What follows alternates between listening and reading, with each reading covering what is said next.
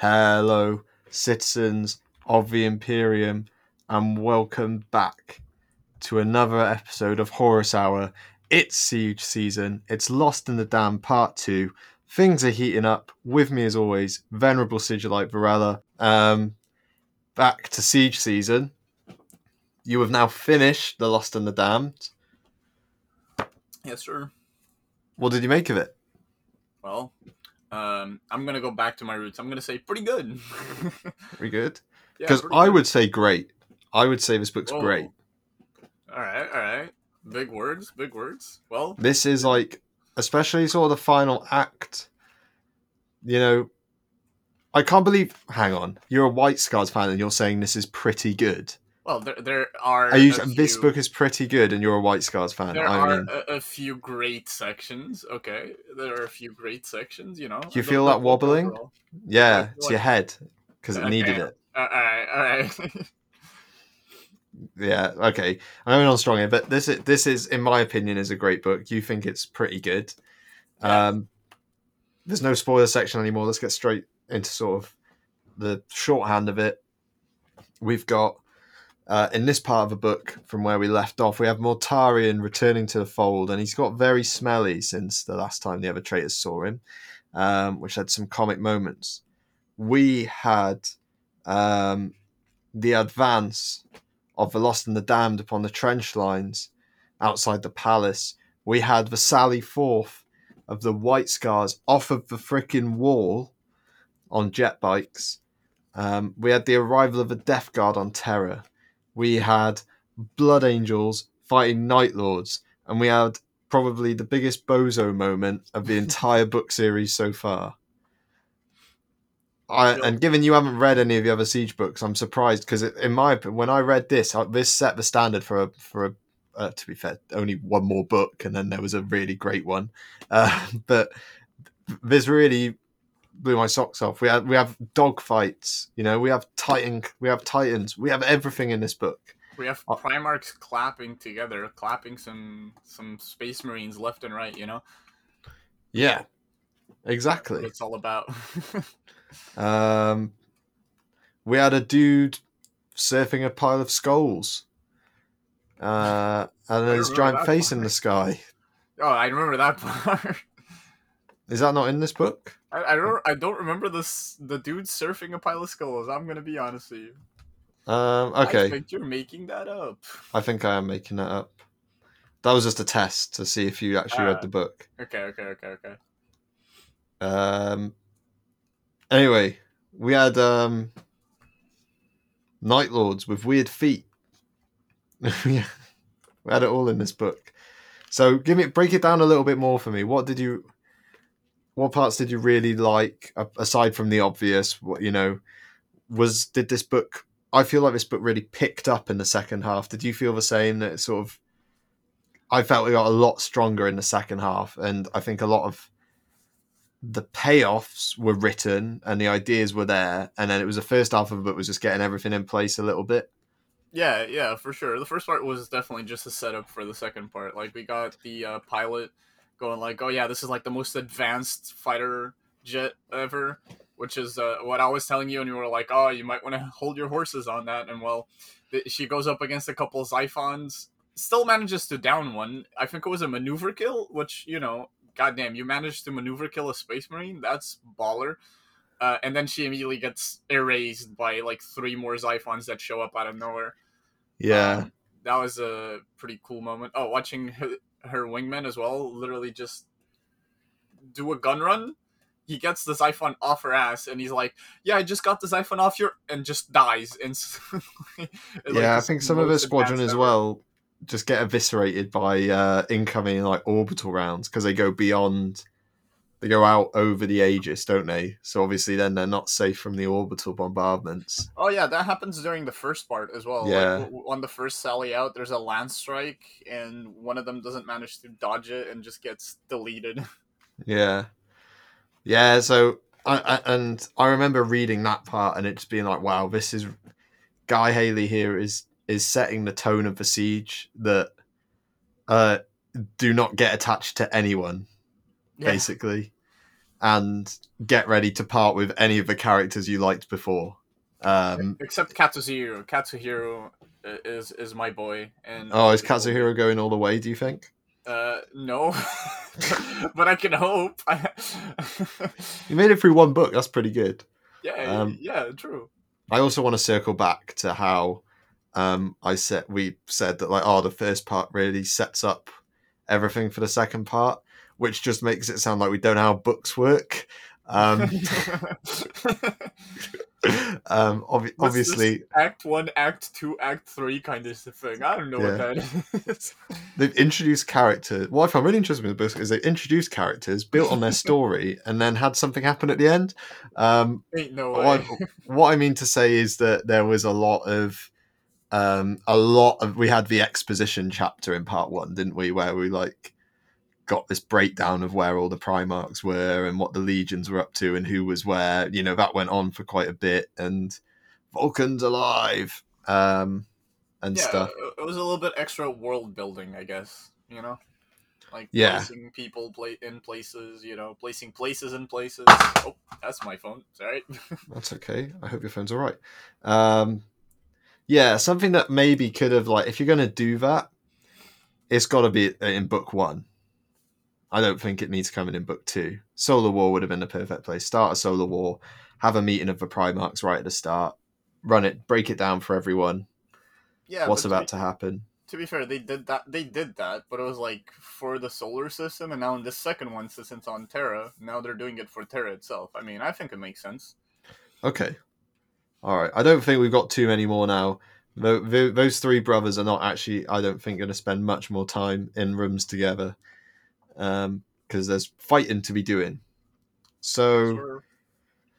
what I want to get from you straight away before we go into Thursday ratings and before we go into the plot is I'm going to need your rating to the nearest decimal place, please.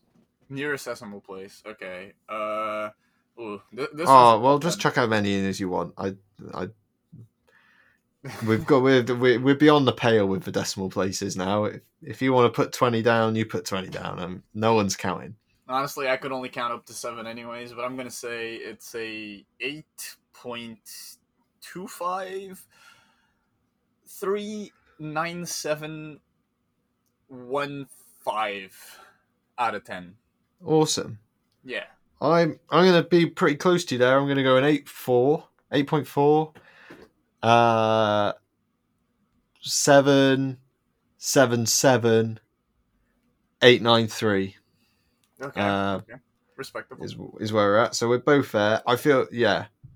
I think the second half has probably earned it a jump from the 7s to the 8s for me, because we got a lot of, it's not fan service, but meeting of characters and just seeing people really go to town, isn't it? Yeah. So without further ado, let's get into the Thursday ratings. You've got a humble one from Discord, whereas I've got a few on Twitter. So you're welcome to share. Would you like to do the Discord one first?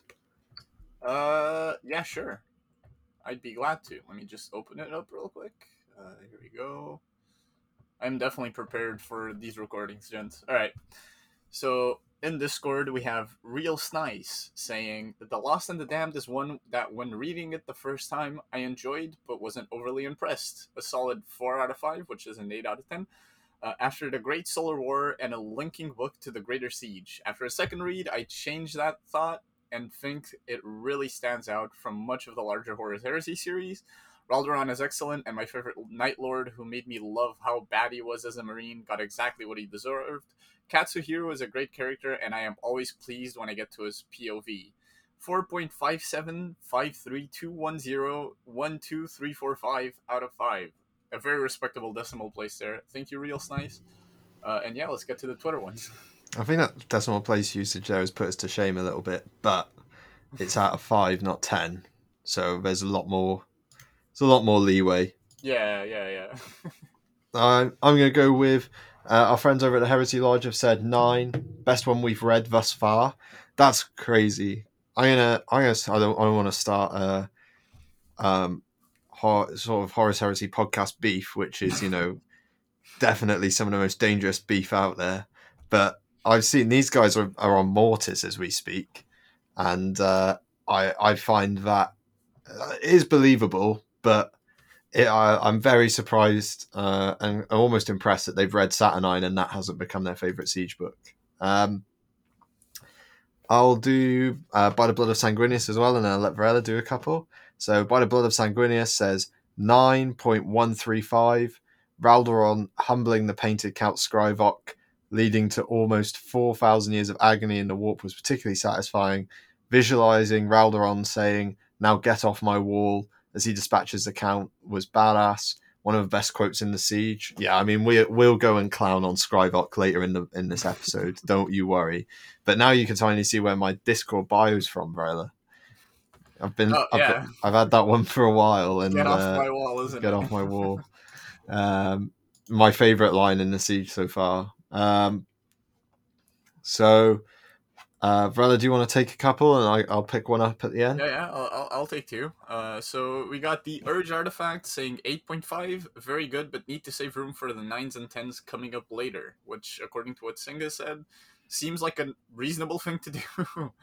And then we also have Sam Crawley with Love Me Some Katsuhiro Time. Completely agree. Love that guy. I'm glad Perpetual and Killer storylines. Oh, wait. I'm glad, parentheses, Perpetual and Killer storylines aside, close parentheses, that they kept coming back to him to illustrate the human element of the actual fighting. Yeah. Yeah. Yeah. I love me some human characters. I've always said that, No score there, Varela, so why don't you estimate what Sam's score would be? Well, Yeah, considering he why don't said you love just me speak some, for one of our audience members? yeah. Considering he says love me some Katsuhiro Time, and the book is like, I'll say, It's about difficult. 40%. Yeah, 40% Katsuhiro. I'm gonna say that he likes the other characters somewhat. I'm gonna say he's giving it a 7.458917 out of 10. That's the Nice. score I think he's giving it. Good decimal place usage as well. Sam, Yeah. if that is way off, then let us know and we'll revise that in the next episode. And finally, Matt brings it home with a very strong 8.5. Some proper big moments that give you the feels and the F yeahs. Absolutely. I think we're sitting in the majority on this one, Varela. Yeah. I think we're winning. Somewhere between 8 and 9 is the Yeah. average. We're probably a little bit on the low side, to be honest. Did you do Madman's? You didn't do Madman's. I did not do Madman's. Madman's. All right, this is probably going to throw us down into the bottom of the average, to be honest, because Madman says, so I only so far completed this and the Solar War, so they're just up to this book. Hopefully you'll be with us for First Wall as well.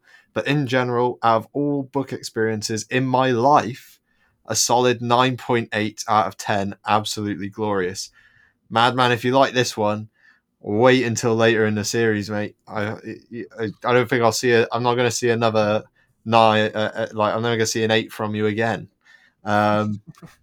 So we're definitely, I would say, down in not almost high 8s, 9s. It's like 8, 9 is probably the average here, Varela. Yeah. And then you chuck us in, and it goes down to about 8-7. So that's only because I think I'm personally saving myself. I don't know about you. I'm just giving it a completely objective, no analysis, no subjectivity, no biases at all. That's just how it is, bro. When I get to Warhawk, I'm sure I'll be completely objective and not give it a 10 out of 10 automatically. Oh, really? Because I might have to rewrite some stuff then. I made some notes already for that episode. I might have to change that. All right. So, brother, you've given this book a 10 out of 10. Okay. Well, with that all being said, thank you so much for your participation, guys. We're always looking forward to reading the Thursday ratings and seeing what people make of it and how it compares to our opinions. Without further ado, let's get into the plot of The Lost and the Damned, at least for second half. The return of the Stinky Boy, Varela. The return of the Stinky Boy, indeed. God, have you ever had anyone that walks into a room and people just start dropping like flies? Fortunately not. I'd more feel bad for someone if that happened. The person making everyone drop like flies. Yeah. I've Like, never seen a fly drop either. Actually, oh, really? I've I've never heard just seen a. stories, legends. I've never just seen a fly just be like, "Oh my god, the smell in here is so bad," and just real nosedive. No, that's not happened to me either. Although in the UK, it is a famous fact. You want or a well-known fact. If you want a well-known UK fact, that if you in the summer leave your window open for anything longer than 3.8 seconds, a fly will find a way into it. Oh, And then you just have a fly really annoyingly buzz around your room. well, Uh, I think that's just a fact everywhere flies are around. I'm gonna be honest with you. that's true. But mine went up a whole new level this morning in my bathroom. A wasp flew in. Oh no. And so I immediately surrendered the room to him. I was like, so that must be how it feels to like for Motarian to walk in a room because everyone's immediately like, nope, and they just leave if they could, but a lot of them sort of have to stand there and take it, including our favourite Mournival, who basically barely survived the encounter.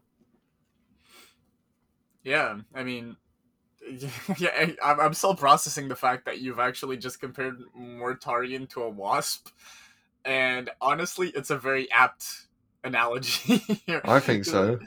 Yeah, If Mortarion and or a wasp entered a room that I was in, I'd want to leave, yeah, and I probably would leave. I definitely leave. I do have one question: is the wasp still there? Is the room still theirs? No, I gave him an hour. Um, he used all my hair product up, and then he left. Ah, okay, okay, okay. So Well, he's clearly just needed to look a little bit more fly. oh my god. Okay, well, moving on from that terrible joke, you know, we all wish Mortarion was a little bit more like that wasp. He just walks in, cleans himself up a little bit because he clearly needs it, and leaves before we actually experience him. Um, Exactly. but unfortunately, for many of people in this book, that is not what happens. As I was saying before, the phrase "they were dropping like flies" actually applies. Yeah. There were serfs literally just dying from Mortarion walking into the room. There were space marines gagging and choking. And Abaddon made a really ugly face, I believe. So, Yeah. What's the homophagia in a space marine? Is that I, the what organ is that? Is that the bile spitter? What? I, Sorry, the acid spitter one? wait, Because I got production on it. Give me a minute. that it triggers that. Little Horus Axeman's face turns green, and Kyber is basically spluttering in his mask. So, um, unless you've got a helmet on, and even then, I mean, I can't imagine it's that pleasant. Yeah, there were a couple space marines with helmets on, vomiting in their own helmet. Uh, but yeah, we got that. So Mortarion finally enters the room, and nobody enjoys it. No, and Uh, again, we're on Abaddon watch now. From now on, I've put us on Abaddon watch. Abaddon is not impressed by Mortarion's new form. He sees it as a weakness that Mortarion has made this deal with the gods and sold himself over. yeah. Oh, wasn't it? Wasn't Zardu Layak there, and didn't he pull his whole "oh, but this is great" kind of shtick on Abaddon Yeah, as his he little complains? powers of a warp spin doctor at work. Yeah, literally I a see this as an chaos absolute salesman. woo. Yeah, uh, exactly. but yeah, we got a stinky Mortarion walking in. I think he shuts up Angron, and then his legion makes landfall at last. Um, while Abaddon devises a plan to was it no it's Karn with Latara. They design a whole plan to entrap Angron, because Angron's just going like, well, I don't care what you're saying, I'm going down, brother. I'm Yeah. going down to the surface. Um, Oh, yeah. It's a big argument, isn't it? A big discussing point. Who's going first? yeah, But the answer is neither of them. the answer is neither of them. It is in fact, well, no, it does end up kind of being one of them, right? Very Uh, late on. But basically, because of they've yet to sort of weaken the Emperor's um, power. The Aegis is also the power of the Emperor. The Aegis is something different. So Yeah, that is like the physical shield, but the Emperor on the Golden Throne is also emitting an anti-demon shield, yeah, psychic shield. a psychic shield. So the demon Primarchs, supposedly, if they even step foot on Terra, I think it's more if they go near the palace, will die. Yeah, Um, they'll just disintegrate. exactly, like the GIF that we love to use so much. Yeah, the The emoji disintegrating. the traitor Primarch disintegrating after stepping too close to the Imperial Palace. Um, so yes, we do get the answer as to which legion will go first afterwards, Yeah, but um, we go back to Katsuhiro. He's just having the best time ever. yeah, he's having Um, a jolly old time. yeah, At least if he was Pyro from TF2. exactly. Yeah, if he was absolutely delusional, I'm sure he'd be fine. Unfortunately, he seems to have kept too much of his sanity compared to everyone else. Yeah. Um, you know, it's at this point he realizes that he is a dead. They're all dead men already. It's really grim. You know, they've got it rains and all their Geiger counters go off. Oh yeah, true. His teeth wobbled in his gums. His hair was falling out. We're all dead, Katsuhiro said, and to no one in particular. And did it Um, matter to him? No, my boy kept shooting him. You know, like exactly. talk shit Um, all you want, but goddamn. and he's made a friend. He made a friend in Ranakan, didn't he? Um, Yeah, yeah, yeah. I wonder how long that will last. You know, like his friendship with not past Doromek. this episode. Definitely I, not past this episode. that's true. But I do like, the guy really goes for it as to try and get you into the mindset of how it would play out if you had completely normal humans in these incredibly crazy scenarios, and it's just like, was this the book that had the leaflet drops as well? Yeah, yeah, Yeah, at the start, the Gilliman is coming leaflets. Even yeah. I felt a bit hopeful reading that part of the book, and then I realized a few minutes later that it's just classic little bit of Propaganda. propaganda, and that they have no idea if he's coming, and it happens as well. A capital ship falls um, towards the Imperial Palace, um, and the shield takes it, right. I think it's something like that. Yeah, or like the cannons actually manage to rip it apart, and then the debris gets taken by the Aegis. Yeah. Something like that. Otherwise, the entire world would be gone, or at least Yeah. that continent. If you crashed a capital ship into it at high speed. Um, I mean, the whole world is a continent. You gotta remember that. There ain't no oceans no more. yeah, that's true. No, that is true.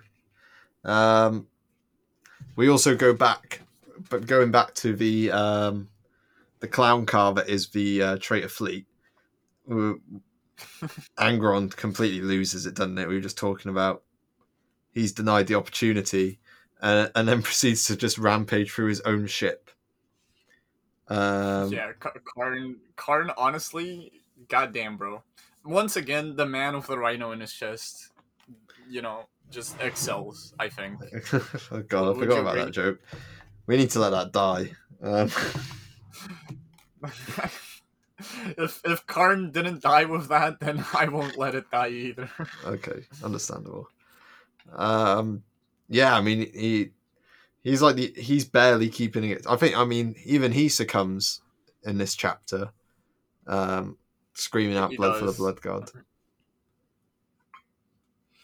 So essentially, oh god, I do love that scene as well. It's just like Angron starts losing it, starts killing a bunch of space marines and stuff. Spares Karn because I think honestly, Karn is probably the only like person other than Latara that Angron actually respects. So he kind of just starts ripping everyone apart, and Karn is like, "Yo, bro, like Angron's at it again. Just like seal all of these, like make a pathway to the surf area, and just let him go ham." And then as he does that, he goes like, "Well, shit, might as well join him, bro." Blood for the blood god starts Oh ripping god. space marines apart. You know. Exactly. And the Uh sorry, go on. oh, I was just gonna go on, but if you wanna, No, no, sorry, but I, after you. After you, I insist. okay, I was gonna move the story forward. If you wanna make a Oh, I comment was about just going to say this. that the Space Marines he finds are also well up for fighting back. They've all Oh just yeah, they're all going. completely lost it. Yeah. Um, this is truly the fall of the World Eaters now, and they are really a case of just sort of pointing towards the enemy and letting go. The question is when, and where will they be sent? If you, so, yeah, and how Khan's also reaches out to the Night Lords, right? Yeah. So Karn gets a little bit of composure back and meets with Latara Saren, and Saren's like, yeah, like our crew is like down to 5%, and we have no experienced or specialized personnel. Like, you got to do something about this guy, man. He's killing my people. I need some more. And Karn's like grunting and moaning, and he goes like, I think I have an idea, and he contacts the worst character of this book, the bozo, the clown, The the Painted painted Count. count. And guess what? The painted count now has what's the name of the ship? He has the Night Lord's flagship. I think it's the Gloriana class, right? Yeah, Um, we can. I'll find it for you. Production's on the case. yeah. Get production on it. But yeah, he has that ship, and if you guys remember correctly, that's the ship that has the prison built by Perturabo for Vulcan, right? So it's a prison for Primarchs, and Karn is like, yeah, we kind of need to transfer these boys over to you, like not these boys, this boy over to you. How are we gonna do it? We have no idea. Like, I guess we'll just jettison him into your thing. And the painted count is like, oh, but we're gonna need something in return. I don't remember what he actually gets in return. I think it's literally just landing alongside the Death Guard, because that's a thing that happens as well, right? Well, So, they get to. So we'll come to the circus in a bit with the chief clown, but I think basically the deal is they get to assault the walls first. oh yeah, something like that. Which Karn does not have the authority to grant them, by the way. No, Karn, but I think that's just the traitors summed up, isn't it? They're yeah, all just making underhanded deals with each other. it's like Um, an orc hierarchy, but for orders as well. exactly. Um, I'm trying to find the name of that ship. Someone's shouting at us Oh, through their phone or Night computer right Lord's now as they Gloriana paint class. Let me look it up. Nightfall. It's the the Nightfall. Nightfall. I knew it was gonna be the Night something. They're not Yeah, very it's always the Night something. they're not very original with their ship names. Um, yeah. So sorry, where were we? The Uh, deal's been made. the deal's been made. Angron is currently. I don't remember whether he gets transferred somehow or whether he kind of just leaps into the void and lands on a. Oh no, he gets teleported out. Right. So they managed to attach a beacon to him. Karn manages to attach a beacon to him, and he's like loses contact with Saren, who has the trigger.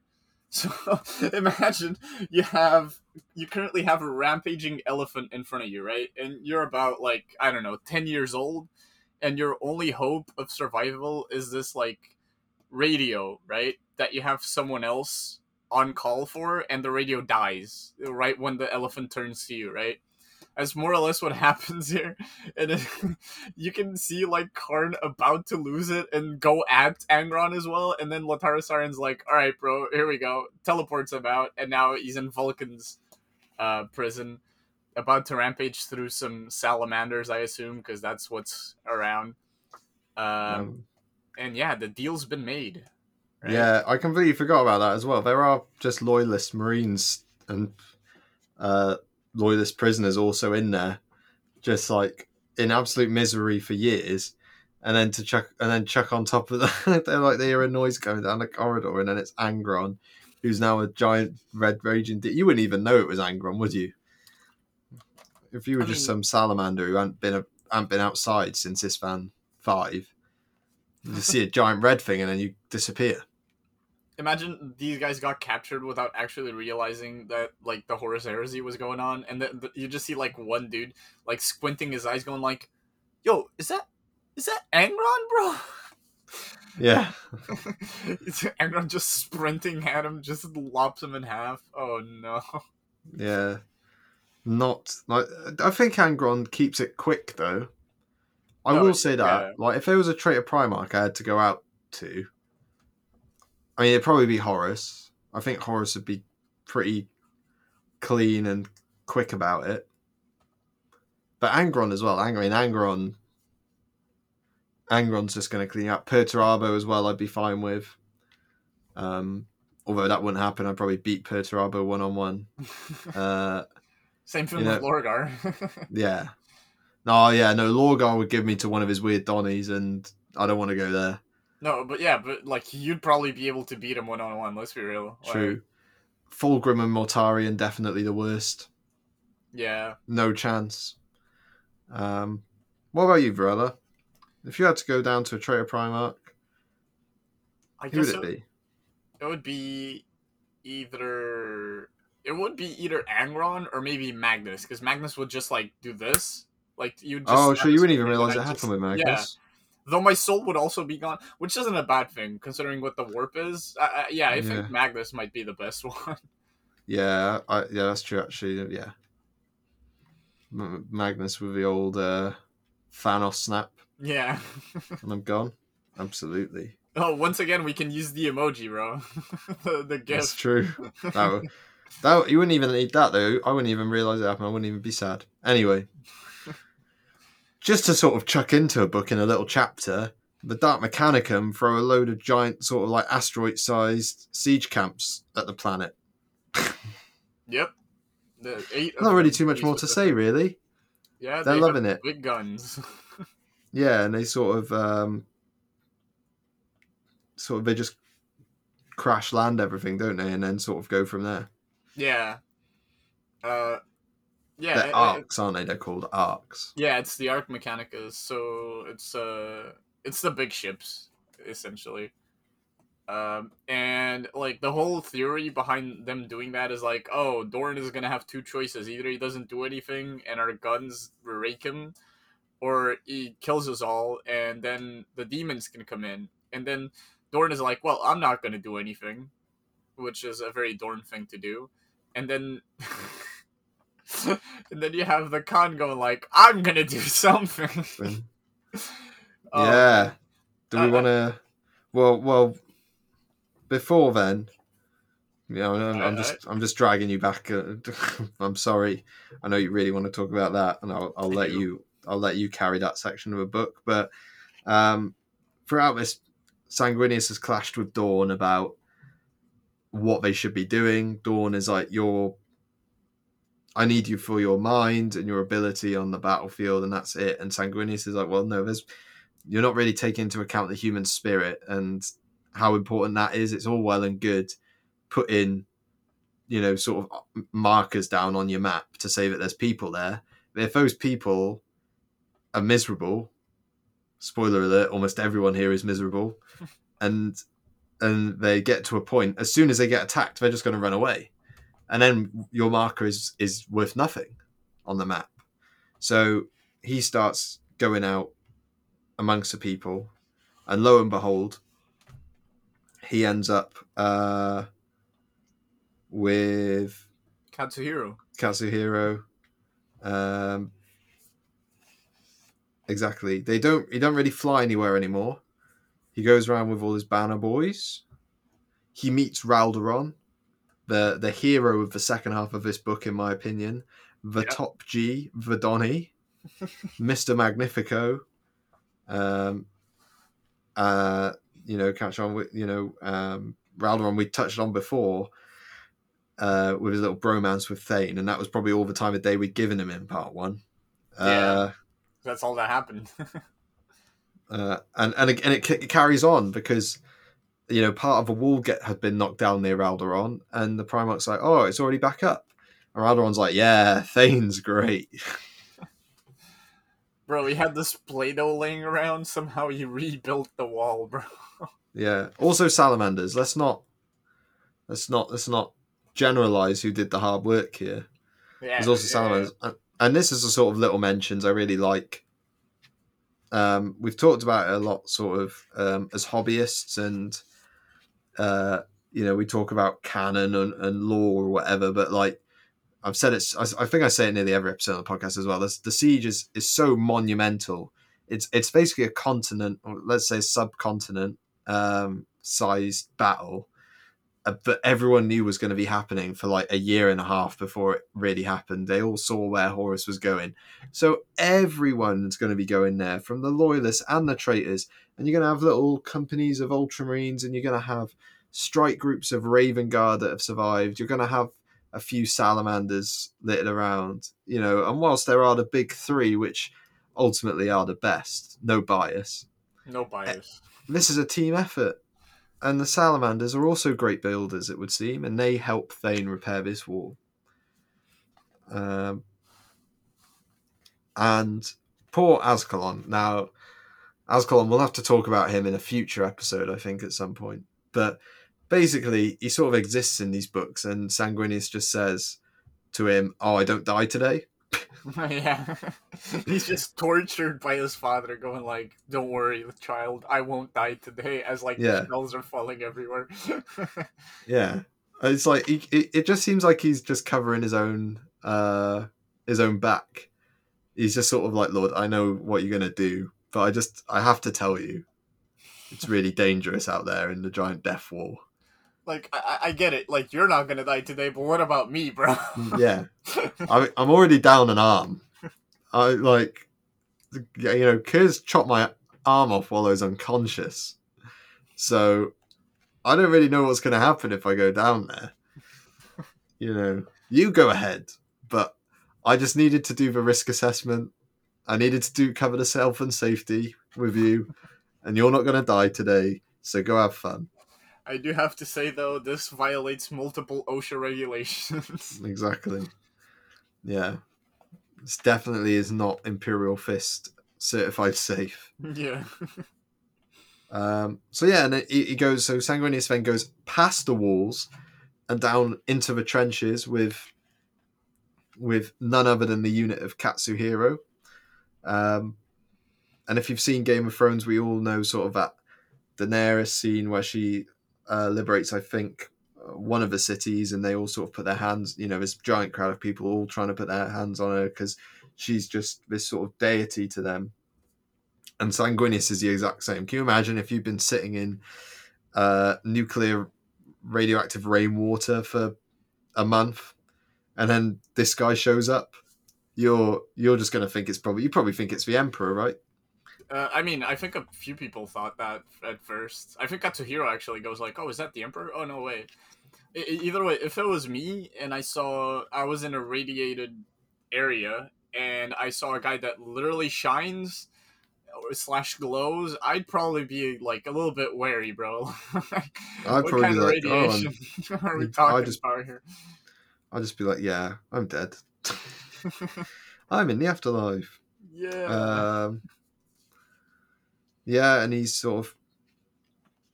walks the lines, and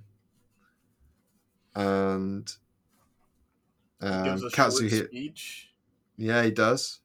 He Yeah. does. It's a decent speech. He keeps it simple because, let's face it, I think most of the people here have got like jelly brain at this point.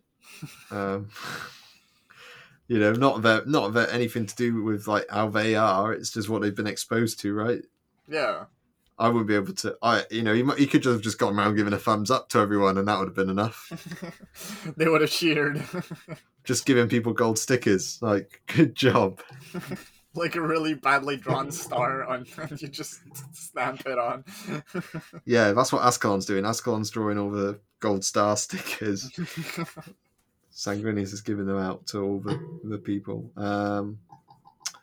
And yeah, and then Katsuhiro's pulled away, and we learn of the tunnels, because we spoke about in part one that basically anyone who was like an already serving military veteran has become an officer in the Imperial Palace for the most part, apart from like elite units. And they've all been given a load of conscripts, but at least the units outside the walls. So what they've built is they've built these supply tunnels, which are in fact basically for the officers. For when the positions are overrun, they'll run off because they're important and they have the military knowledge. And the conscripts all die, and then the officers run off down the tunnel. That's not how I read it. I thought it was actually just like supply tunnels. Well, I mean, only the officers knew about it.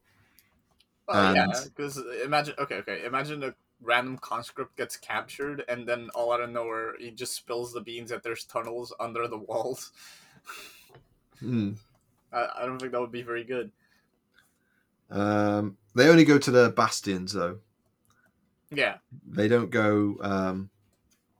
They don't go into the Imperial Palace, to my knowledge. I think they get up to the walls at the very least, which would still be an advantage for the traders if they knew about it. Exactly.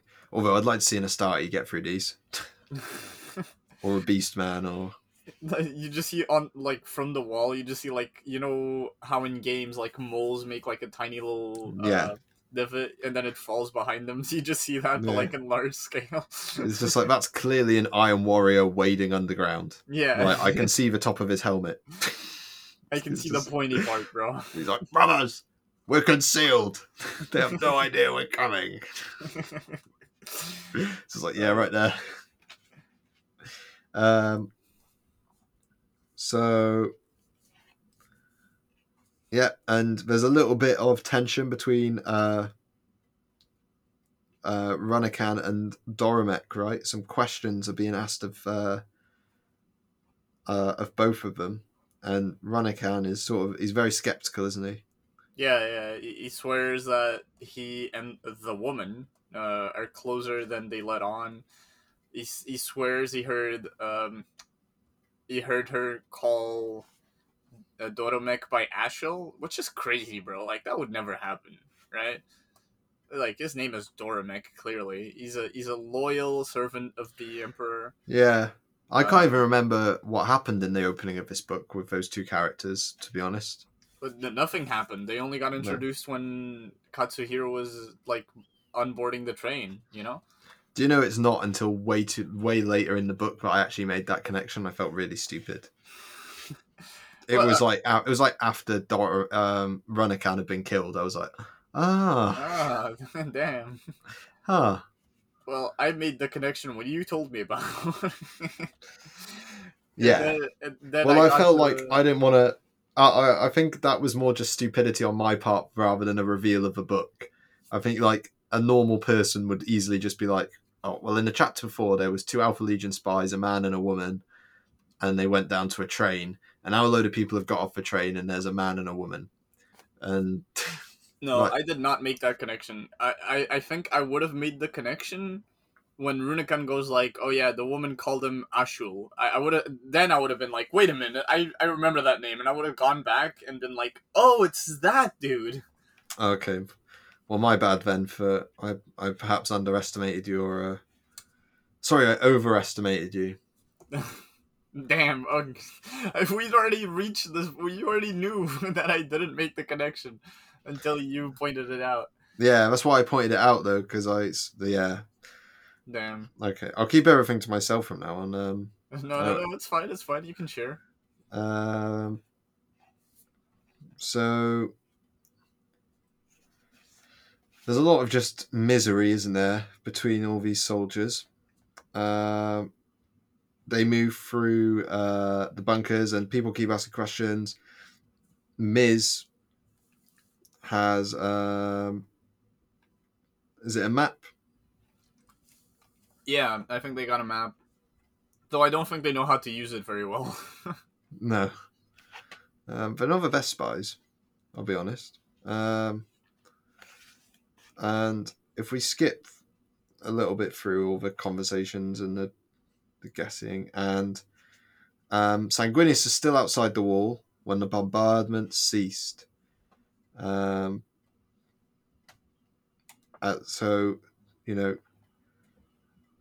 they realize quite quickly what this means. The enemy is coming.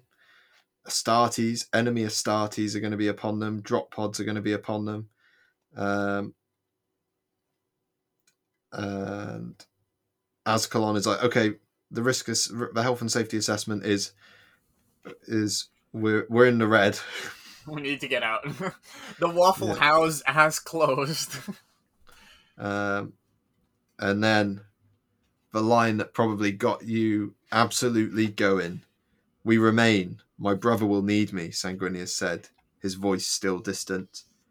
Ascalon looked at Ralderon. What do you foresee, father? Ralderon asked quietly. A need for assistance. The white scars come. Tell me you weren't going. You are probably bouncing in your chair. You were going absolutely nuts. Please say yes for the episode. Yes. Yes. I mean, you were, weren't you? I mean, this. Do you know how many times I've had to remind people of the no spoiler rule on Discord to avoid you finding out about this? I had to do a lot of cleanup to make sure this wasn't spoiled in its entirety for you. I should have gone into the. I think someone was just talking in general chat. He was like, "I really want to make a list about when the White Scars ride off of the Helios Wall in Lost in the Damned," and I was like, "Dude." And then I think one of the moderators came in and just gave a gentle reminder and removed the message. I don't know if you did see it. I don't want to know, but here we are. I did not see it. Excellent. I mean, Jagatai Khan has got the whole squad on this one. It feels like, I mean, or at least a very large portion of his legion are absolutely going for it, right? Yeah, and from what I get, he like splits his legion into two. One's going with him, and a smaller portion is doing like a distraction attack on another citadel. I think I took it as actually the legion had split, and they attack most of these new arcs in some way, to harass them and to find out the enemy strength. Maybe. That could definitely be what it was. Maybe I'm just too dumb to get it. Because I think, yeah. So I mean, the Wise Guards they're all in sort of land speeders, and jet bikes and aircraft. They got gunships and Xiphons, and I'm sure there were Fire Raptor gunships and Storm Eagle gunships. I mean, they're rolling heavy in a very large, very fast attack, as they love to. I mean, it couldn't happen any other way. It couldn't. And the Aegis is covering them at first, and Sanguinius has got a smile on his face as he watches Jagatai Khan race past on a jet bike, which, to be honest, I think this book's inaccurate because I haven't seen Jagatai Khan on a jet bike as a model yet, so this couldn't have happened. I don't know how this could have happened. Some say there are rules for it. Some say that his on-foot model, which is more accurate for the rest of this book, spends more time on foot than on his bike, I think. Yeah, definitely. That's more, yeah, so that'd be an awesome diorama someone could make. But we'll get onto in a second. They clear the kilometers in a few moments. They break out from under the Aegis and start to take some casualties,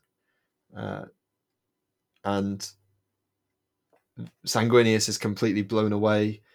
Ralderon is sort of like, wait, he's not been asked to do this, and yeah, this is a great line, isn't it? Do you want to say it? Do you remember it? No. About the metaphor that Sanguinius uses?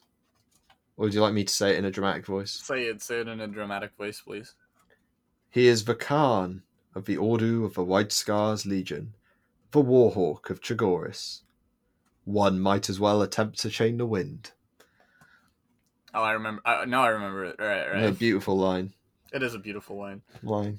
And then you knew what was going to happen next. Is we cut back to Rogel Dawn's command center, and there's just some junior officer who's like, sort of like notably gulps, and Says, my lord, there's more. We have a large number of loyal light gravitat craft departing the palace. Sector 15 and 16 around the Helios Gate. And it's, Zoinks, Dorn, they've gone on the offensive. yeah. But Dawn could have been, a bad brother, couldn't he? And just been like, leave him. I gave him an order. But when he realizes that there's no point trying to get him back, he knows this. He sends. He's going to make some exit corridors for the White Scars to come back, because obviously they're going to be, public enemy number one while they're outside of the Aegis, and he's setting up all the air cover, and he wants everyone to come back safely. Yeah, He's a good brother. for sure. While we're on this, right? There's like, I think one of my favorite moments in this is, well, obviously the entire thing, but when the Khan is riding out in his jet bike, he's like, there's a description of what's like going on in his head, and you know how Sanguinius was using, like, when he was flying around in like war zones and stuff, he used like his premonition to like dodge random shells and whatnot. Uh, yeah, in this case, like they're explaining like the Khan dodges shells as well, and he's like, yeah, he's not dodging shells because he can see into the future. It's because he's so aware of the battle situation that he essentially knows what's gonna happen when. Like, so his reactions are like 2 seconds in advance, and he dodges random shells, he dodges random shots, until he eventually can't because he does not have premonition, right? But it's still like hella impressive and very, very, very, very cool. To see like this whole, uh, like just how otherworldly Primarchs are, I guess, like where this guy can't see the ships above him, but he knows enough about their situation that he knows, oh, this ship is probably gonna fire and it's gonna hit like around here, and he dodges it. you know? Yeah, exactly. He's got those reflexes. Yes, sir. Unfortunately, he's attacking a very well prepared position. The siege camps are well defended. It's like a worst nightmare for you, Varela. This is White Scars fighting Mechanicum. Yeah. Well, Dark Mechanicum, so it's okay. Okay. Oh, we draw the line. We draw the line. So We draw Dark the line at Mechanicum, traitor. a traitor. Excellent, as it should be. Yeah. Yeah. So that they do take a fair few casualties, and he's able to get round, and he gets a good look at it, doesn't he? And he does a lot of damage. Yeah. However, and he coordinates some artillery, but he can't make it all the way, can he? I forget what stops him exactly in the end. I think he gets, like, his jet bike gets shot, like, in the engine or something. Yeah, I'm just skipping ahead. Sorry, in the book, because we've got the we had that fighter pilot dying. That was only a few pages, but it was worth having, and I liked showing just like, oh, here's this sort of brave fighter pilot with a lot of stuff to go home to that you'll probably root for, and she's gone. To be fair, she died to save the Khan, so a salute for me. Exactly. Yeah. Anyone fighting on Terra gets a salute from me. Because they're all under the command of Rogel Dawn, of course, Well, who is okay. in charge. Yeah, sure. Yeah, it's for Death Guard that cause all the problems, don't they? The drop pods land. There's just immediately stinky everywhere. Alright. And yeah, we get this really. It's not pleasant. This description of everyone trying to get gas masks. Do you remember? Yeah, like yeah, it's crazy. A lot of them just have gas masks, even though they weren't issued it because people just died and they got them. And then you have a bunch of people that don't have gas masks, like fighting for gas masks or trying to loot them off bodies that are just standing around.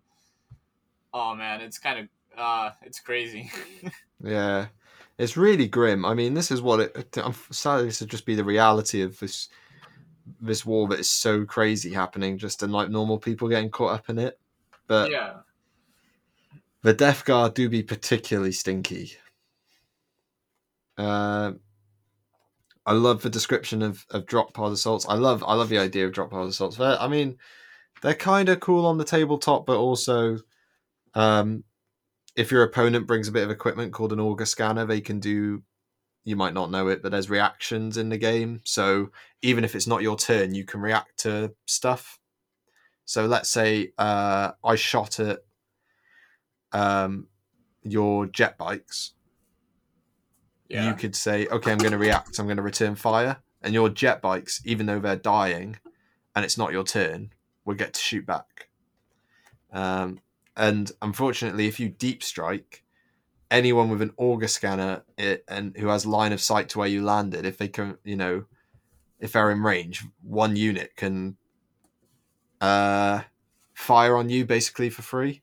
So if you accidentally landed all of your cool Terminators next to like a 10-man plasma cannon squad, Oh, no. they'll be like, "Oh, I've got an auger scanner. I'm going to shoot at you now," and those Terminators are just all landed dead. Same for a drop pod, all your tacticals spill out of a drop pod. It's like, oh, my squad of 10 guys with miniguns has got an auger scanner, and it's like, oh well, there goes that tactical squad. So drop pods are very cool in the books, but very not cool in the game, in my opinion. I I mean, also I'm like to sure they think that can the be used correctly. loyalists. I'd like to think that the loyalists had to use them. Something that we don't really get on Terra. Something we don't really get too much coverage of is sending. You have all these Space Marines and military units above Terra, and then the Order after the whole phalanx shenanigan with Samus. It's like, right, all the fleets are going to withdraw. Everyone go to Terra, and I like to think that there were some guys that are just like, well, we can't like fly down there in time or safely enough. So I like to think there was just loyalists who drop pod not assaulted, but just drop podded into big open fields in the Imperial Palace just so they could get down there. Yeah, I Um, think we do get to see that, don't we? I thought that doing did it, happen in the first book. maybe, but that's how I would do it. I'd be like, I'm not risking flying down there in a slow moving aircraft. I'm just going to put myself in a little bullet and fire myself at the planet. Seems like a much more. I mean, even then, though, all these drop pods will be falling, and they could just be a random spaceship shooting at another spaceship, and it misses, and you're just in the way. It's just you're gone. Um, but yeah, this details hundreds of drop pods, even more gas, and you have this really cool scene of like these gas masked Imperial like conscripts absolutely quaking in their boots, and then down the line, sporadically, you've got Blood Angels who can't even fit in the trench. Yeah, they're just like poking out. My toes are well protected, brother. um, but yeah, I mean, they try their best, but uh, the Death Guard are upon them, and uh, these guys, they're not the Death Guard that we know from Isfan 3 or even some of the other books. These guys are fully gone, aren't they? Yeah, they're just kind of they're the classic plague marines at this point, aren't they? Like guts hanging out, like rusted armor, just completely gone. But it's not like Katsuhiro can see much, anyways, because the gas is so thick uh, that he can only see like lights and muzzle flashes and stuff and silhouettes. We do get, again. You keep hearing me say that Katsuhiro is a badass. Like this scene is why Katsuhiro is a badass. Like he sees all of these like space marines coming up, right? And he holds his fire anyways and only shoots at like targets where his gun will actually have an effect. While most conscripts are probably just you know going full auto onto a space marine doing absolutely nothing. This guy's like picking off targets in the distance that he can actually take down and actually taking them down, bro. Imagine you're a conscript just out of nowhere. They give you a last gun, and you have like better reactions, I guess, than actual trained soldiers. Like, Yeah, I man, would say that. I would say personally, for me, that's because earlier in the book he's already accepted he's a goner, and it's almost like he's like, well, I might as well be effective while I'm still around might as until well I'm take a not. few of them with me. Exactly. Yeah. So I think he even hits one in the eye. I want to say, or someone hits one in the eye, and it's basically just like a minor inconvenience for these guys. uh, But sorry, go on. no, nothing. Go on. I was going to move us on. So if you wanted No, to, let's move on. Let's move on. you want to move on because this is Jagatai Khan going sicko mode. Yes, of That's what we've been course, waiting for, eh? of course. Well, Come on, bro. always, you Talk. know. Take me through this. Alright. So Sell Jagatai to me through this scene. the Khan, after dodging all those bullets, somehow goes down in the middle of a sea of Death Guard. Right. There's like a third of their legion there, let's say, for fantastical purposes. And he lands right in the middle of them. His jet bike, he throws it, knocks a few of them out, off the bat. These guys, they're Plague Marines. They're not going down. He's cutting them up. Only way he's actually killing them is if he essentially beheads them, like zombies, I guess. This man goes through 10, 20, 30, 40 Marines, 40 something Marines before he gets even slightly hit by something. Now, as y'all know, Plague Marines kind of, bad when they get hit. Like if I was to use an example, I would have to say Davin didn't go well for a certain person. It wasn't really a Plague Marine, but same kind of deal. So the Khan immediately feels his strength, like, going out of him. And he tries to grab the dagger. He can't quite because it's slippery, it's rusty and stuff. So he keeps fighting with a dagger in his knee. He keeps taking them down, even though he is gravely ill and he feels it. He's like, "Oh, so this is what it feels like to be like diseased, right?" And he keeps taking them down. Eventually, he gets slowed down. He gets a bunch of them on top of him. He's like, "Oh, like this is the end and whatnot."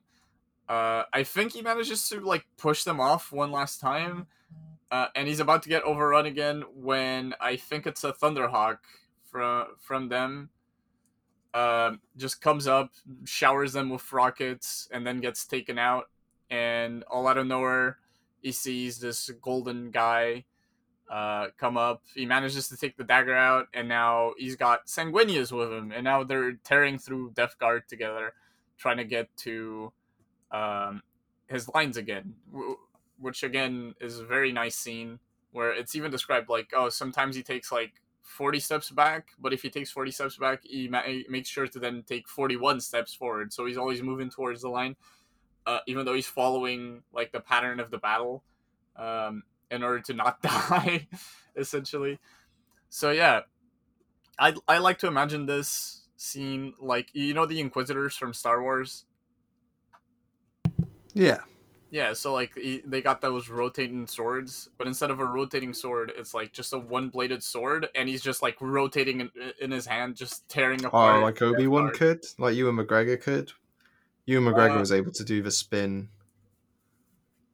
quite well. Or he would like sort of spin it in his hand and then bring it up, but he oh could. yeah, that kind of thing. Yeah, Yeah. and he's just like tearing through these Death Guard, and yeah, Yeah. then he does eventually get saved. We got the Blade and Carmine and the Spear of Telesto again. Whoever's listening, take take a swig. Take a drink up. I didn't know if he actually referenced the blade in Carmine. He doesn't, but he does reference the Spear of Telesto. Yeah, so one shot, guys. One shot. Just One one. shot. Just one shot. I know this is going to be coming out on Monday morning, so just a one shot.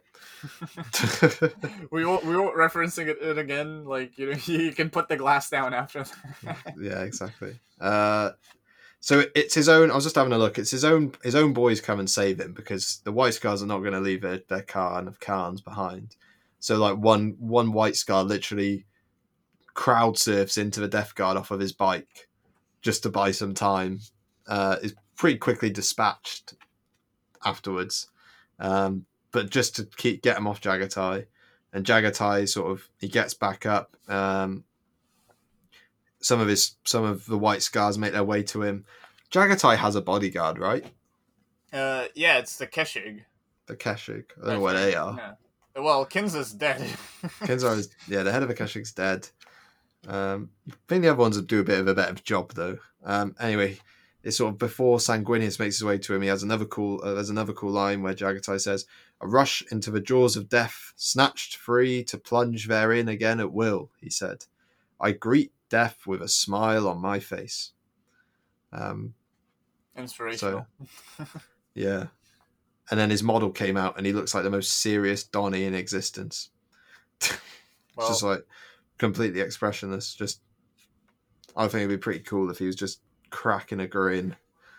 that would be like if he was just laughing, like his model is literally him, like with his hand in his belly, like curved over.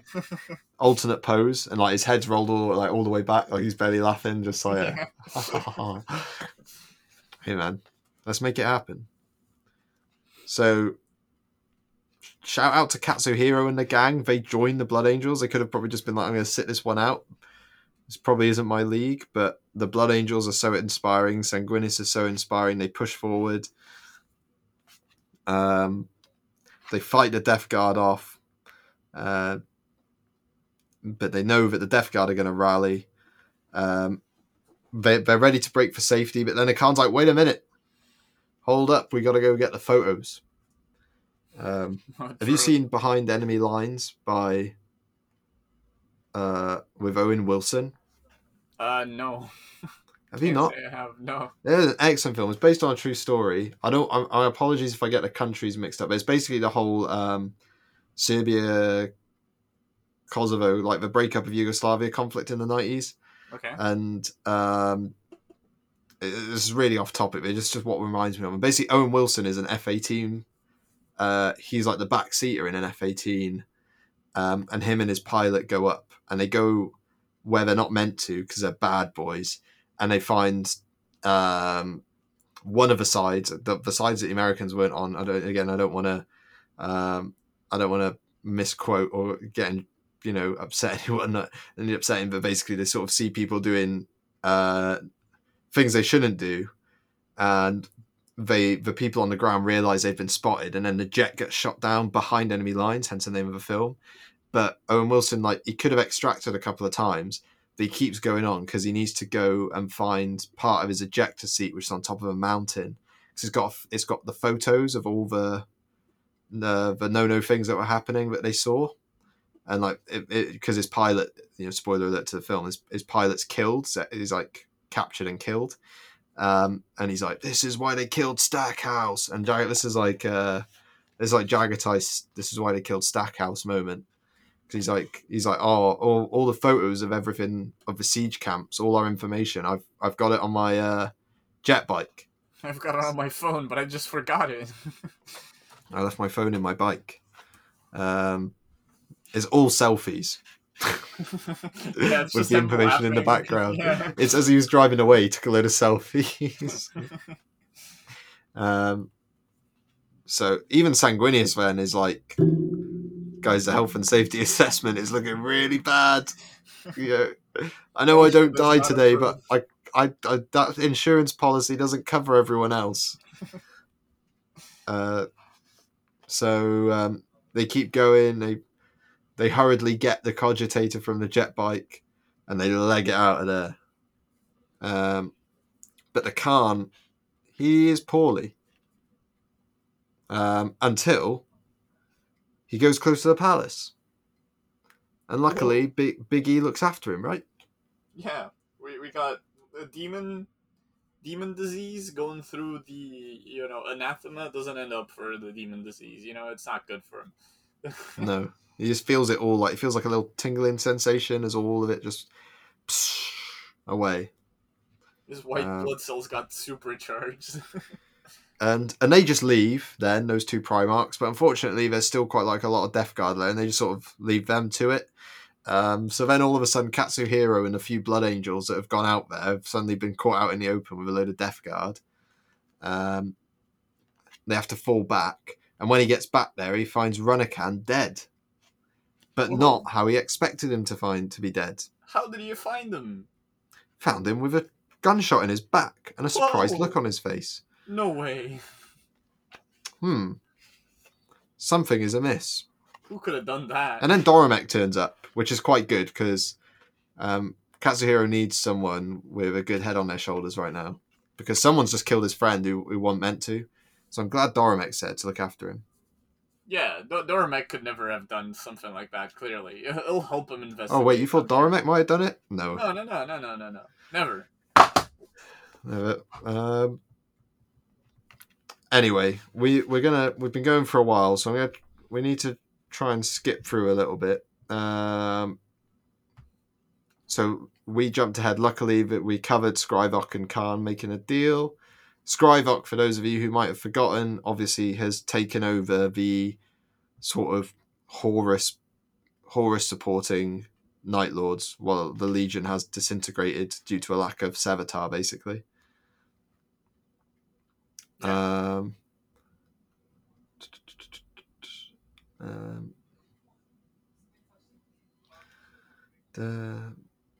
The Senatorum Imperialis. Oh yeah, they have a meeting of the Council of Terror. That was actually quite interesting. I quite like that, and I suppose it was quite refreshing to have Dawn basically be like, "You need to let me do my job," and everyone else is like, "Oh my god, there's traitors on the planet! How has this happened?" Bro, this isn't really a request. I'm agreeing with y'all. I'm just telling you. Yeah, I'm gonna do my job. Yeah. This isn't a discussion. I'm giving you an update. Like, out of courtesy. I think he actually says that. Exactly. So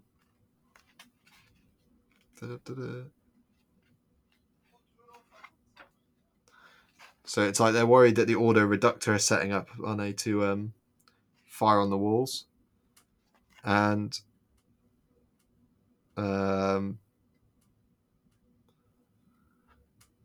they're sort of let them dither. One says, "Let them dither. Every moment they waste building their weapons is more time for Lord Gilliman to make his way to Terra and to our rescue. Is that not the case, Lord Dawn?" And then he's like, "Nope. It's because they're trying to summon unworldly beings." Do I know what those are? No. No. Don't ask me about them. Ask Malkador. Malkador's right here. Tell him, Malkador. Exactly. Tell him, Uncle. And then they're sort of like, "Wait, the demons can come in here?" And they're like, "Well, we're not really sure. We'll find out in a few months." Just sit tight. You'll figure it out.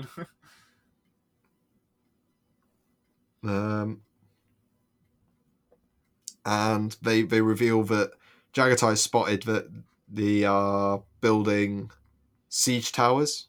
The enemy are building siege towers at siege camp. We're going old school. We're running it back, aren't we? Yeah, although these siege towers have void shields. Yeah, because it's Warhammer, so why not put giant spaceship shields on your towers? On your medieval siege weapons. I love this. I love this universe. It's so quirky. And there's sort of several million troops have already been set up around the walls. You know, just through weight of mass, basically, which is something that I don't think you'd ever be able to get into a book or really a film. It's as we always say, the Star Wars Episode 9, isn't it? All those ships that just fill up the screen. That is basically what Terra looks like in the sky, except all those ships are crashing into each other, vying for the right to land. Yep.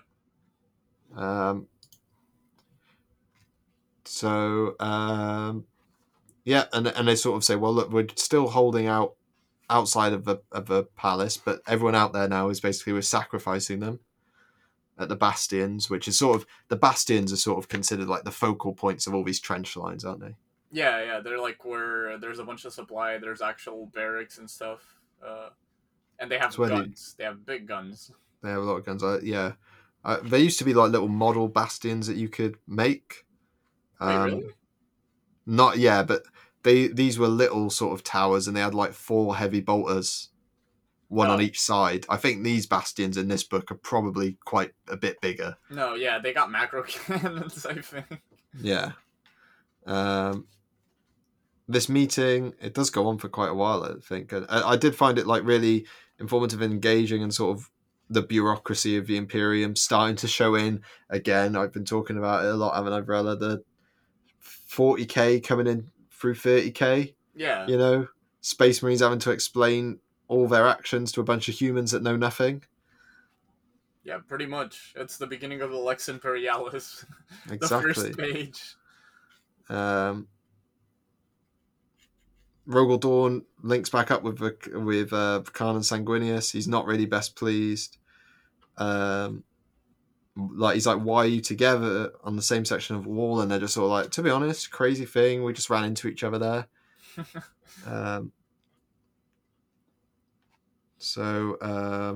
It's such a tiny world, bro. Then this happens. Now I'm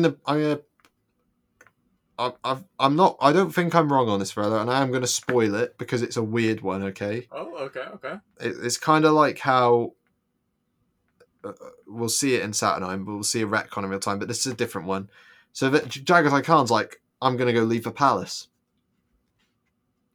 Do you remember that part of the book? Yeah, he's like, let me go. I'm going to leave. He's like, oh, if I leave, he talks to to Sanguinius actually, and he goes like, okay, so if I don't leave, a bunch of people are gonna die, right? Yeah, but if I do leave, I'm gonna save a bunch of them. And Sanguinius is like, yeah, am I gonna be able to come back? Yeah, all right, I'm gone, bro.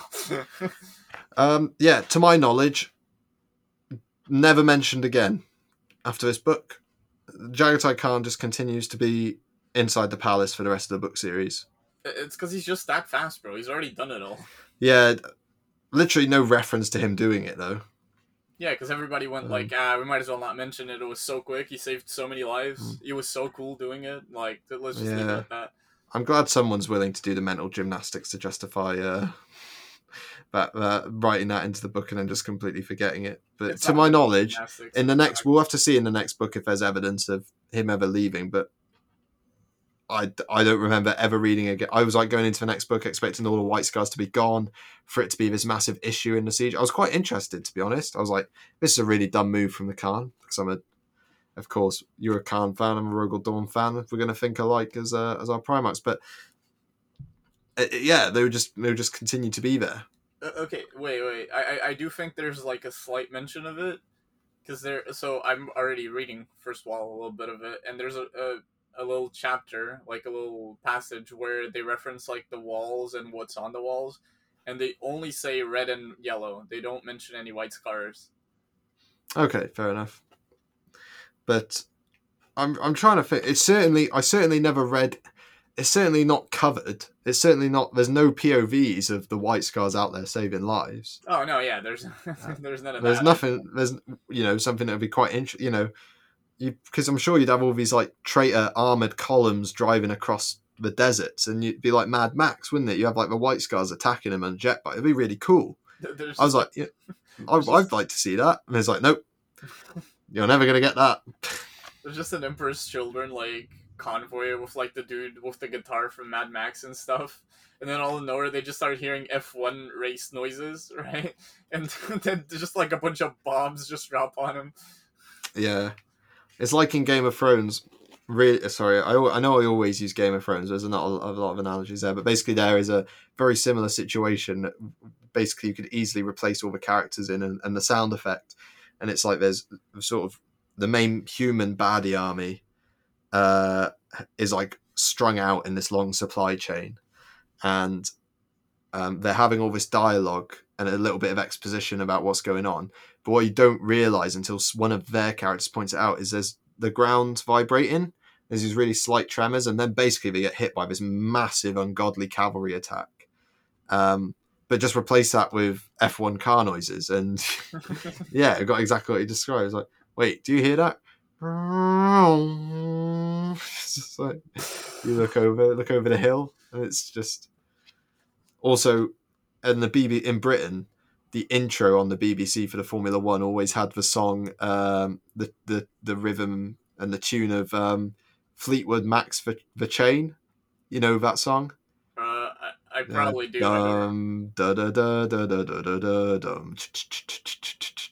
You'd hear it if you knew it, I feel like. Yeah. So that's also incorporated in my head whenever anyone ever says F1 noises.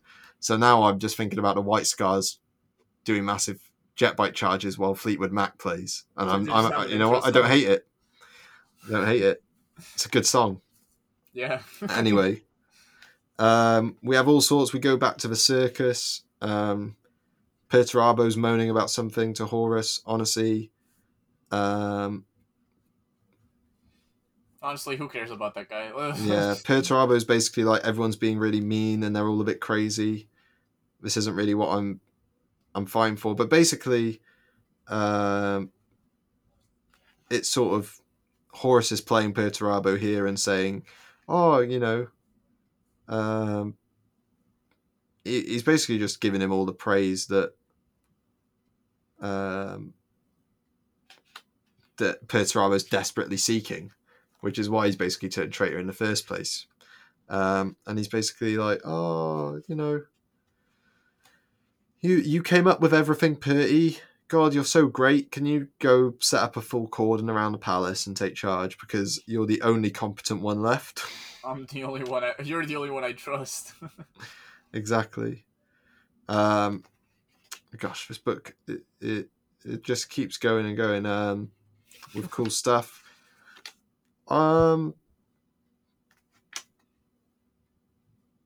Yeah, then we're back onto Ralderon now. So I'm going to start paying attention again. So I don't really know how the Blood Angels are set up, but Ralderon in the first chapter, even though in sort of all the Horus Heresy Black books it says they're split up into companies rather than chapters, but we live and we learn. Ralderon, he's pacing around. He's basically waiting for something to happen. The macro cannons on his walls are firing constantly at the fleet. And I think, this is where the dude surfing skulls comes in. It is in this book. It's Zardu Layak. Oh, okay. I do not remember that. So a giant face of Zardu Layak comes in to picture over the palace. Do you remember that? Yeah, I do remember that. He starts spouting propaganda essentially, like, "Oh, you can join our side still, and you'll live. We'll treat you well." Yeah. When it's a total Ralderon and lie. Thane are naturally disgusted. Yep. But basically, Zardu Layak, it's almost like a big speaker system and like a big screen because Zardu Layak is there and he's flying around the palace on a load of skulls. Is how I remember it. I don't remember the skull part. I don't remember he is like in the clouds flying about. Yeah. An island made of bone. So I mean, skulls are bone. Yeah, yeah, true. Let's just say skulls. I mean, Warhammer does love skulls, so Yeah. you got to assume that that's what most of them are. Anyway, Layak spouts a load of stuff about how they're all wrong, and Ralderon is like, "Shut up." And I think, all of Layak's Thrall priests do really gross stuff to themselves. As per usual. Yeah, we need to talk about that. We keep it family friendly. And then everything rains blood. So maybe not as family friendly as you thought. Radioactive blood. Radioactive blood, and Katsuhiro is like, "Oh my god, please leave me alone." I don't think he's not even in this part of the book, but you know what he's thinking. He's probably not really thinking anymore. And then Thane and Ralderon, their bromance hits new heights. They clasp each other's forearms, like it's just like the Predator movie, but with forearms, because Space Marines aren't vain enough to need to show off their biceps. Because the thing is, they're all wham. So there's gonna be like, "Wow, I'm wham. I've got a big bicep," and it's like, so what? We all do. So they clasp forearms, which is cool, which is much more professional. And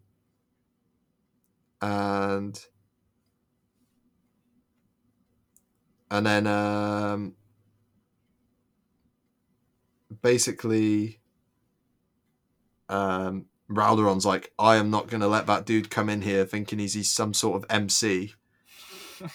and get away with it. And he gets all of his dudes and all of Fane's dude take a really badass oath together. That basically they're not going to let any of his sorcery stuff get to them. They're going to hold to the last man. And then we get Dawn with an awesomely cold line. The time for speeches is done. The first great test is here. My order to you all is simple, yet heed it well, and exert yourselves to see it done. They are coming. Kill them all. Yeah, baby. That is a cold line. That is a line I actually remembered, like by like just memory. Yeah, I was reading the Rogel Dawn Primarch book the other day. Yeah. It's really dry. It's a really dry book, unfortunately. Not like the paper, obviously. You don't want wet paper. But the words on them is just really dry. And he used the word payback. He was like, we need to give them some payback. And I was like, Siege Dawn would never say that. He'd say like retribution or something, wouldn't he? He's like, kill them all. Yeah. If he's going to say something really short-handed, it's going to be something like kill them all. And there's another great one coming up in the series later on. Don't you worry. But we'll spend at least half an hour talking about. But yeah, I was like, payback? Really? This is not Horus Heresy. This is not the level of Horus Heresy dialogue I'm used to. But it's actually the nerd emoji. Exactly. Time for some payback, guys. It's time for some payback. Wow, you're really good at that. Yeah. Anyway, Scrivok shoots Angron. Well, he doesn't shoot Angron. Scrivok opens the door, and Angron flies down towards Terra. He jumps out. He just jumps out. He's flying down. He don't care. He does a Master Chief. Well, what is atmosphere? Does Terra have atmosphere? Yeah. I know, but like, is it really thin now? Because I mean, no, it's not. Not to get like, I mean, it's not political. Climate change is real, and the atmosphere is getting thinner. So I was just wondering, in like 10,000 years' time, it's just toxic. This is really bad. Yeah, okay. Just really bad for your life. Did they patch up the hole that we have? The ozone layer? Yeah. That's already patched up, like in real life. Oh. Yeah, like it's, it's a tiny little thing now. What country did that? All of them? No, but who sent the people up there with the sewing needle? It was me. You did it? Me. Yeah. You kept that quiet? Yeah. That's why our release schedule's been so busted. So, you know how in Battlefield they fix everything with blowtorches? That's what I did. I just went up with a blowtorch. Set the ozone layer on fire. No. I patched can't have a hole if it's all gone. So true. I went up with some aerosols. I'm gonna finish the job. Yeah. For legal reasons, please do not make deliberate attempts to damage the ozone layer. Yeah, that would not be good. Then we have a Night Lord who's getting the dogs out for free. For free? For free? I mean, we could talk a lot about this guy now. The Night Lords are changing, but the long and short of it is 30k is becoming 40k. The Chaos Space Marines, even though they're not like necessarily completely throwing themselves at the powers of warp, the Night Lords aren't necessarily those type of people, right? They're really scary and they really thrive off fear, but they're not. It's just purely through exposure, right, that they're developing these changes. Well, yeah, I don't think, like, even in 40k, most of the Night Lords are still just regular Marines. It's just that they're really sadistic. I don't know, man. If this is what his foot looks like now, can't imagine. Oh, because that's the Raptors. Oh, right. So the Raptors. No, yeah, the Raptors are all like that because they all become birds essentially. Why? Because they're called the Raptors and they fly around. I guess I don't know. Damn. Yeah. I'm gonna start. We need to change our podcast name if the warp ever gets revealed. We'd need to rename our podcast to The Handsome and Talented People. Oh, yeah. then manifests, and we just become finally some talent because God help us, eh? How are you guys still watching, bro? No, you guys know you love it, really. Damn. So these raptors launch themselves at the wall. This is actually a really badass scene. The guy's name, the raptor's name, Lycrophus, Lucrophis, Something like that. Lucrophius. Wait, wasn't it like Chaos? Well, it's Lucryphus. I have no idea what you just said to me. Let's just say Lucius. No, Lucy. Uh, Let's call him Lucy. Luco, So it's not Luco, Luco. Yeah, Luco works too. Luco. He hits an Imperial Fist so hard, just like landing, that it kills him. Yeah, it like breaks his chest plate, doesn't it? Yeah, and sends him flying over the wall. But it also like spins him out. The Imperial Fists were running at him. Bolt was barking. I would never do that. If I was playing on a tabletop, I would just stand still and shoot at you because your whole thing is you want to hit me with a chainsaw. Like, why would I come close to you? Because you have bayonets now, bro. I do have bayonet. Well, one of my squads have bayonets, so they're okay. It just means you can you get +1 to 1 of your stats, so you hit a little bit harder. But then one of the chain bayonets are the good ones because they do that. But then you can re-roll your wound rolls. Okay. But I don't think chain bayonets. I don't think any bayonets are mentioned here. I'm trying to remember if this guy dies. I have no clue, bro. No, but he basically he cries in Nostraman, "We are first on the wall," which is true. They are on the wall, and Scrivok is coming. Let's break it down a little bit then. Let's focus on the Blood Angels versus the Night Lords trying to take out the Helios section of the wall. We need to hurry up, by the way. This is the longest episode already.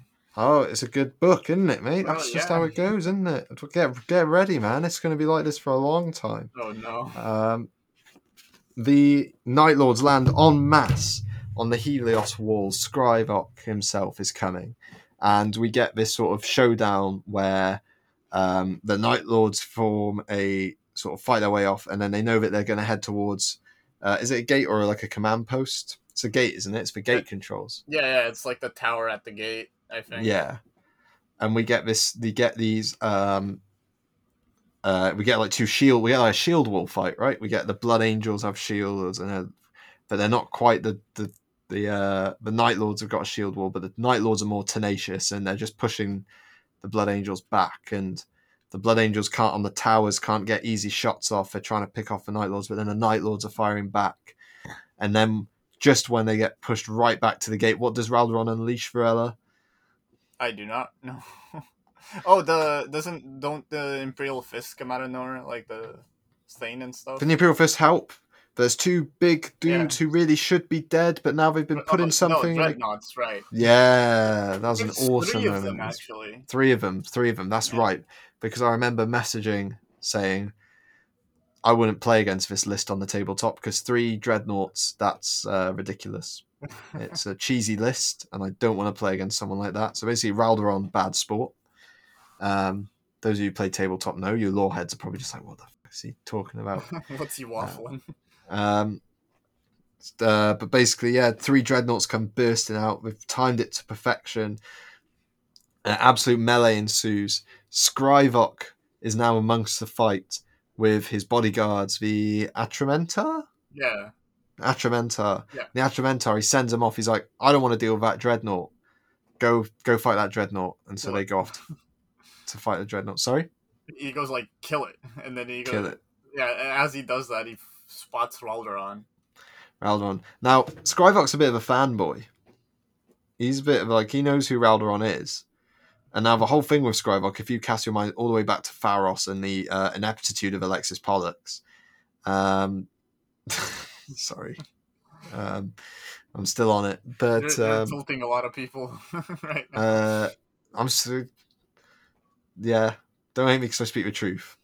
Pollux let us all down on Pharos. We all know it. If you like Dantiok, he's gone because of Pollux. Anyway, Scrivok got a demon sword, right?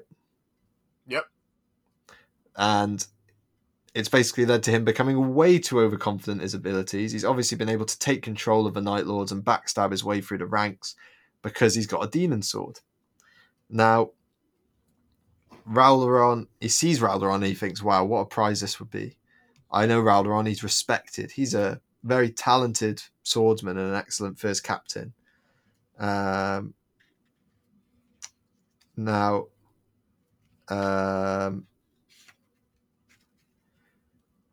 what happens next, Varela? He goes to confront Raldoron, even calls him out by name and goes like, "I know who you are," kind of thing. And Raldoron goes like, "I have no idea who you are." Exactly. There's some of the best one-liners in the Heresy, I think, in this moment, right? Yeah, it's like, oh my god, this fight. To be fair, if it wasn't for the con, this would probably be my favorite part of the book. Honestly, I think it's everyone's. I think this is what makes this book so good, and this is what, in my opinion, the Siege is all about. Right, two named characters who have had proper stories through the Heresy, coming face to face and throwing down, and one being an absolute bozo. one of them actually having the clown nose on. Exactly. He's like Raldoron, the Raldoron, and as you say, Raldoron is like, I don't know who you are, but there's so many good lines. Would you allow me to read some of Raldoron's lines? I Yes, know go on. this episode we've our release schedule's been a little bit off for Ella, so I feel like we can indulge people a little bit, can't we, with this longer episode, especially celebrating Raldoron's favorite moment. Longer is an understatement, but yes. That was always a problem with your Legion, Night Lord. You are quick with your torturer's knives, but so few of you are worthy warriors. That's what happens when he starts beating him because the demon had deserted him. The Atramentar basically refused to help him. He starts panicking, and Raldoron says, "Listen to you, the masters of fear. You are cowards, like all cruel men." He gets his first wound in on the Count. You are and always were an evil legion. You took the Emperor's mission and twisted it. Selfish, monstrous, tormentors of the weak. If Horus had not turned, I would have gladly led the hunt for your kind myself. I thank you from my heart that you came to my sword and saved me the trouble of looking. Wait! I give you my surrender! You beat me! I am your prisoner! There can be no prisoners in this war. How much mercy have you shown to all those that you harmed? I have as much mercy for you as you had for them. Now get off my wall. And then he pushes him and kicks him. He kicks him off. He kicks him off the wall. Yeah. I forget, actually. Scrivok goes, "You're a pompous man." Raldoron goes to shoot him, and then Scrivok throws himself off the wall. I completely forgot that. Oh wait, does he just throw himself off the Yeah, wall? he's about to get Raldork's about to shoot him in the face, and so he just sort of goes ah, and then throws himself off the wall. Yeah. As And he then falls, proceeds. we just hear like clown music getting further away. Yeah, and then of course they leg it from there. Raldoron is sort of lost in the midst of battle at the moment, and then Angron turns up just to top it all off. Angron turns up, but he can't get in, can he? He smashes through the trench line, but he can't get on the wall. Yep, there's an invisible wall. The devs forgot to take it out. And Raldoron then has to fight World Eaters because World Eaters attack the wall. He manages to just about see them off. Thane is on the towers, basically laying down the Overwatch. They force him off the wall because the World Eaters are firing Dread Claws. I don't know if you've ever seen those. They're like drop pods with big claws on the bottom. but latch onto things, so they can like latch onto the wall, Oh, okay. and not get forced off. And Sanguinius and Angron show down, and we think, oh my god, this book cannot get any better. It's impossible. And we are left with a tease, aren't we? Yeah, that's pretty much. Oh, we do have to say Katsuhiro ran away and managed to survive. He's now inside the wall. Yeah, and how does that even happen though? Uh, so Dorn, in his infinite wisdom, goes like, "All right, boys, you got 5 minutes to get out. You fought well. If you manage to get out, then you'll keep fighting. You'll live another day." Opens the gates, and it's just a complete sprint. As all of this is happening, I think so. Angron's about to catch up to Katsuhiro, and about to rip and tear as he does, and something stops him. I think like he gets hit with like a big round or something. Yeah, because the Titans are deployed, don't we? We have Oh a yeah, sally for from one of the legions. I forget which one. wasn't it actually Eshi Mohanavai? Yeah, so are they Solaria? Yeah, it's Solaria, Solaria. Salifa. It's Legio Solaria. And yeah, Um, he gets hit with a Titan round then, and kind of just stumbles a little bit, but shrugs it off. Katsuhiro manages to make it in just in as time. does Doromek. We forgot to say there was a confrontation between those three. It was in fact Doromek and his friend, who were the spies, No way. and they were trying to do damage, but Katsuhiro nearly puts a stop to part of it. Um, but Doromek sneaks into the Imperial Palace, and that's one of the last things Katsuhiro sees. Just thought I'd chuck that in there. But do you want to let us know what happens between Sanguinius and Angron? I I would love to. Do I remember? No. You read the book, bud? I did read the book. My memory do be like that sometimes. I wipe parts of my memory out so I can fit new information. I'll But close it off. Basically, Angron can't face Sanguinius because the Emperor is still protecting the palace. Sanguinius basically says, I'm not going to fight you, but not today. I will fight you, but not today. oh Angron yeah. gets very upset about this, and because he doesn't try and go over the wall, he just goes and stalks for trenches to look for people to smash and bonk on the head. And pardon me, Gendor Scrivok is taken into the Immaterium to be a demon for the foreseeable future. Yep, he's gonna get tortured by a demon. Yeah, because he couldn't even die properly. Yep. So he survived that wall, and so yeah, we end off the book with the traitors now fully surrounding the palace. Not quite through the walls just yet. They'll probably have to attack the first wall that they come to. So I'm interested to see what the next book's called. Come on, you gotta give me that one. That was a good joke. Yeah. Sure. Haha. Thanks, man. I appreciate it. Don't worry, I'll put a laugh track in. And yeah, so that closes off Lost and the Damned. Varela, anything you want to add? Yes, sir. As per usual, thank you to all our patrons. Well, we're really sorry. I meant like with the book. You're No, done. Are you clocking out? Okay. I'm done. I'm clocking out, bro. Okay. I'm legitimately like, I don't.